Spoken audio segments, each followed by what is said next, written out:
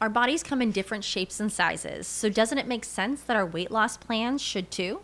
That's the beauty of Noom. They build a personal plan that factors in dietary restrictions, medical issues, and other personal needs so your plan works for you. Noom doesn't restrict or shame when you want to treat yourself. Their flexible program focuses on progress instead of perfection. You don't have to give up carbs or anything. And with their daily lessons, you can learn something new about your food choices every day. After just a few days of using the app, I learned how to recognize cues for overeating and how to choose the right foods to feel full. Stay focused on what's important to you with Noom's psychology and biology-based approach. Sign up for your trial today at Noom.com. That's Noom.com.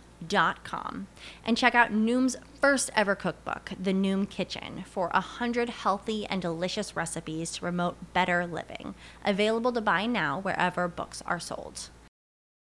I am Sarah Jane Case, and this is Enneagram and Coffee.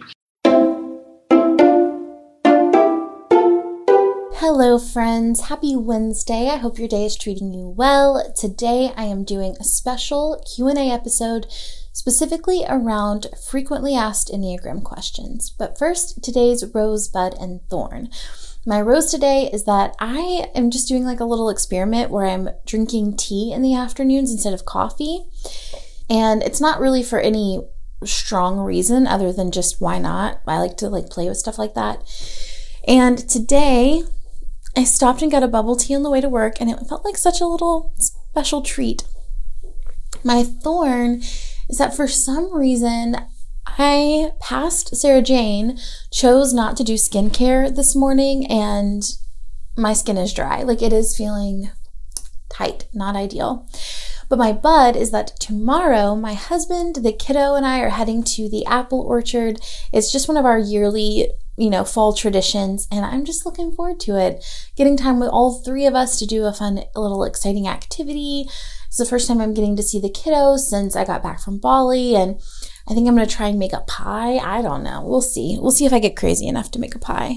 That would be just wild. I like the idea of making a pie crazy.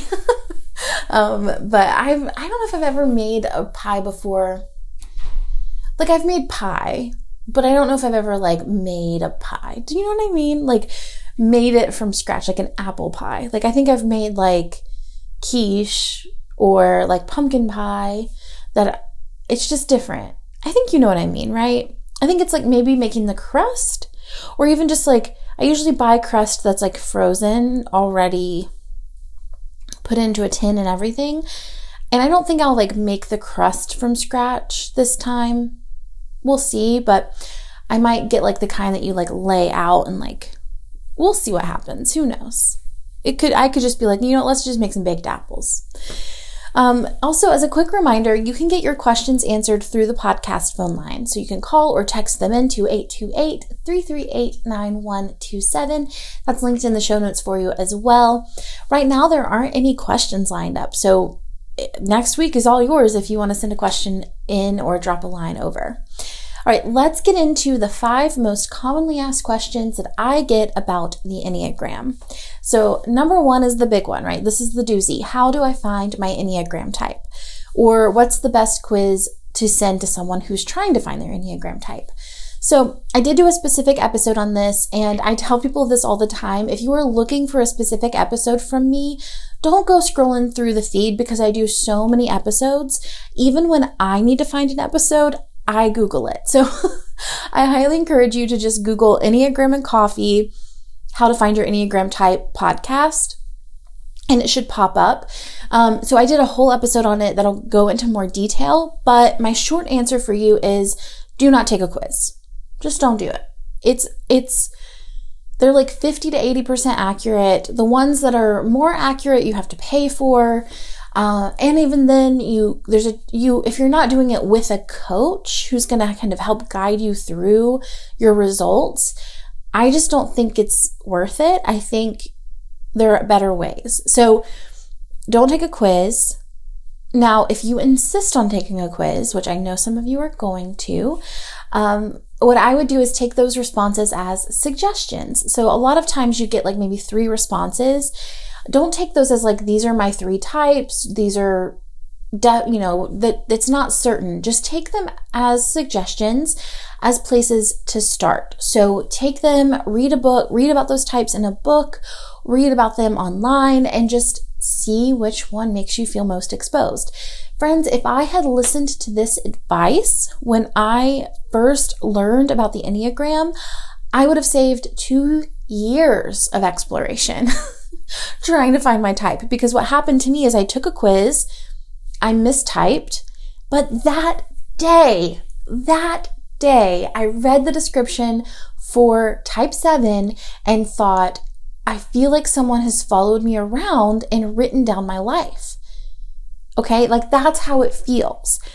And because I didn't know the Enneagram well, I really second guessed that.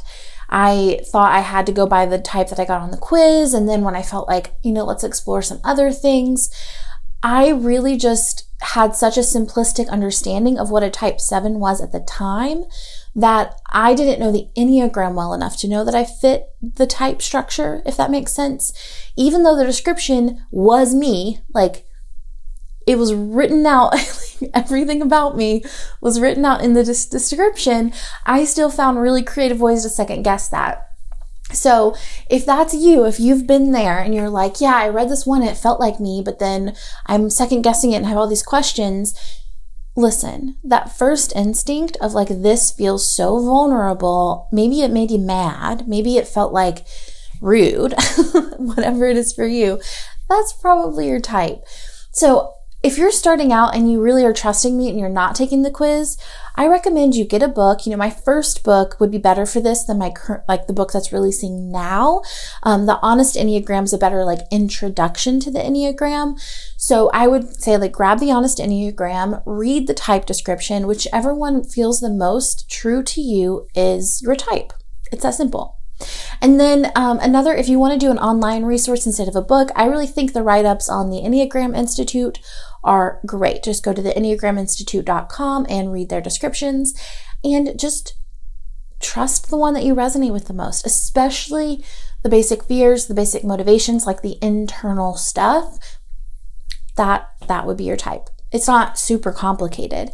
Now, I will say that when I did my like little 2-year journey of going back and forth and tossing it all around, I ended up hiring a coach, and she just like helped me just feel more confident that that was my type, which is all that I needed. I just needed someone to be like, no, you're not crazy. That's absolutely what it is. So that's what I would do. All right. So that is how you found your Enneagram type. Sick of being upsold at gyms? My guy, you're currently a base member? For $90 more, I can upgrade you to our Shred membership. For $130 more, you'll be a Swole member. And for just $300 more, you'll reach Sweat Platinum. At Planet Fitness, you'll get energy without the upsell. Never pushy, always free fitness training and equipment for every workout. It's fitness that fits your budget. Join Planet Fitness for just $1 down and $10 a month. Cancel anytime. Deal ends Friday, May 10th. See Home Club for details. Number 2, the second question that I get most often is, what are the origins of the Enneagram? So this is kind of a 2-part question, right? So there's the origin of the diagram, like the symbol itself.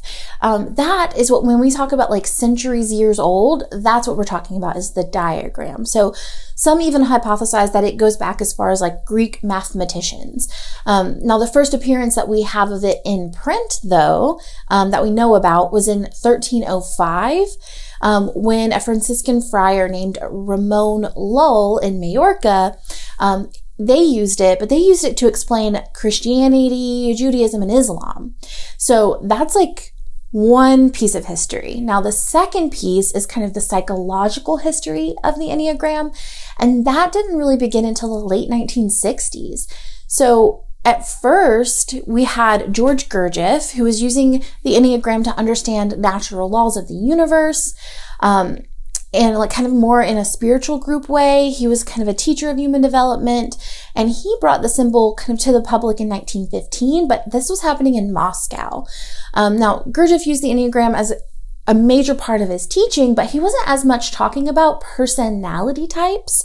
However, Oscar Ichazo is another teacher of human development who had, we know that he had contact with Gurdjieff, maybe was a student of Gurdjieff, was the first one to arrange like it into type structures. And this was happening in the late 1960s. So that's our history. It's kind of like a little muddy, kind of confusing history. But really, I say it starts with like Oscar Ichazo in the 60s. The version of the Enneagram that we know now really isn't as old, right? Like it's an ancient tool, it's an ancient map, but it hasn't always been broken down into personality types like this. So that is the history of the Enneagram. Number 3, can your type change as you get older? So anything like this is always going to be an opinion based off of observation or theory or conversations and experience. So for me, I'm forming my opinion based off of my trainings, conversations with teachers, and just like my experience talking to lots and lots of people about the Enneagram and their experience with the Enneagram. I'm very skeptical of anyone who says they know anything like this for certain, because there's just no way to know. Quite frankly, like maybe it can change as you get older, maybe not, But my personal opinion is that in general, because our Enneagram is our worldview, it's kind of how we've formed ourselves. It's how we've oriented most of our life. That it's my opinion that it stays the same, that we are going to be in consistent relationship to that thing for the rest of our lives. Now, just because I think our Enneagram type stays the same doesn't mean that I think we stay the same, right? So because our Enneagram type isn't about our behavior, it's about kind of the way that we want to present to the world or the way that we've protected ourselves in our life.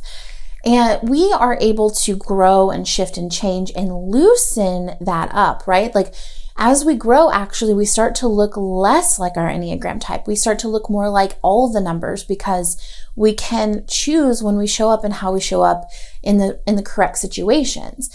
And so even if you didn't know the Enneagram, you might have done a lot of personal growth work outside of the Enneagram that shifted the way that your type structure showed up, that maybe made you look more like another type. Sometimes I forget that I'm a type 7 because I love to be home now and I'm not the most social person anymore. But, talk to friends of mine from a few years ago, they would be shocked to hear me say that because that's so opposite of how I used to be. So I would say it's not really about what you do. It's about what you're afraid of and what you're driven by. So I will say, now I'm not super social or like to go out all the time, but that doesn't mean that I don't have a consistent relationship with a fear of being trapped in negative emotion, right? That's something that I'm kind of in conversation with every day. But am I going to 4 parties every New Year's Eve now? Absolutely not. So my behavior has shifted and changed, but I've softened and I've learned a lot of coping skills that help me not show up in that kind of desperate, fleeing kind of way all the time, but I am in consistent relationship to it, if that makes sense. So in my opinion, your Enneagram type stays the same, but you as a human, your complex being who can't be put into a box, will shift and change forever. All right. 4th question that I get frequently about the Enneagram, is it nature versus nurture? So here's what we know, is that psychology still doesn't know whether what percentage of our personality is formed by nature or nurture. Therefore, we don't know. Again, this is a theory of what I think. In my opinion, I think we're probably born with our Enneagram type, and it's more so a sensitivity to the pain point of that childhood wound. So for me, it was this message that I wasn't going to get my needs met, that I had kind of a disconnect with my nurturing figure. And that was something that I think I was always sensitive to and was looking for and found evidence for, right? But I don't think that it happened as a result of my childhood. And I think maybe I would have said something differently, 6 years ago, or even, maybe 7 years ago. But the more sevens I meet, the more different childhoods we have, the more I kind of don't think that it's based off of the reality of our experience. I think it's more of how we coped with that experience. And I think that was always in us. I'm also a really big fan of the soul child theory. And sometimes I don't know how these two can be held together in conjunction, like these two opinions, but somehow that's what I'm doing. So soul child theory is essentially that your type that you move to and rest is kind of like the core of who you really are, and that your Enneagram type is your protective mechanism. It's how you've kind of protected that part of you. So as a 7, little true me is a little 5 who just wanted to be left alone, who wanted to research and get carried away in my imagination, which is accurate. I was definitely like the kid who, when things were happening in our household, I wanted to go be in the woods alone. I also would get caught up in books. I read a lot as a kid. I wrote a lot as a kid. I was very much like living in my little fantasy world in my head. That was like the most true thing. But that we form our Enneagram type to protect that. So I learned that if I'm happy, if I'm satisfied, if I'm looking forward to the next exciting thing, that keeps that little 5 kind of more sensitive part of me safe. So, I kind of hold those two theories together, that like we're born our Enneagram type, but also maybe we're born our health, the number we go to and rest, and then we form our Enneagram type to protect it. I'm open to both of those. I don't feel a need to like put a nail in that coffin and just say like, oh, I know for sure either way. Those are kind of the two theories that I subscribe to. But, we don't know. And psychology doesn't know yet either. Number 5, can I have a healthy relationship with a type blank if I'm a type blank? So I get this question all the time from all the Enneagram types about all the other Enneagram types. Can I be in a healthy relationship with a person of this certain number? And my answer to that is always the same, which is you can be in a relationship with anyone of any number as long as you're both growing and willing to grow. If you're both willing to do the work to grow together, then you're going to be fine. It doesn't really matter what their Enneagram type is, because again, as you grow, your type softens, right? It's not as always hard edged. I've met a lot of like Enneagram 8s who are really aggressive and assertive and dominant. And then I've met a lot of Enneagram 8s who've done a lot of personal growth work, who actually are sometimes the last to speak up, who are very gentle in their nature, very vulnerable, very open, honestly, very soft. Like, it's not really about their number. It's about like, how willing to work on this are they? How willing to work on themselves are they? And I don't think you can convince someone to be that way. I think meeting someone who's already doing that is the goal, right? Like, we don't want to make them start doing their personal growth work because that's exhausting. But instead, just finding someone who's doing that work and who's willing to do that work with you. It doesn't really matter their number.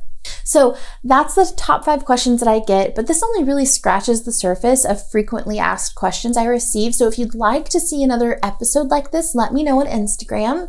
Just DM me at Sarah Jane Case. I would love to do this again. As always, it's an absolute joy to create this content for you, and I will see you tomorrow for the next one. Introducing Wondersuite from Bluehost.com, the tool that makes WordPress wonderful for everyone. Website creation is hard, but now with Bluehost, you can answer a few simple questions about your business and goals, and the Wondersuite tools will automatically lay out your WordPress website or store in minutes. Seriously. From there, you can customize your design, pick your brand colors, and add blocks. No custom theme or coding required. You'll get content suggestions that you can keep or revise, and with Yoast SEO built in, we automatically help you get found in search engines. From step-by-step guidance to suggested plugins to an AI-powered help bot, our built-in tools make WordPress wonderful for everyone. Whether you're a beginner or a pro, you can join over 2 million Bluehost users. Go to bluehost.com/wondersuite. That's bluehost.com/wondersuite.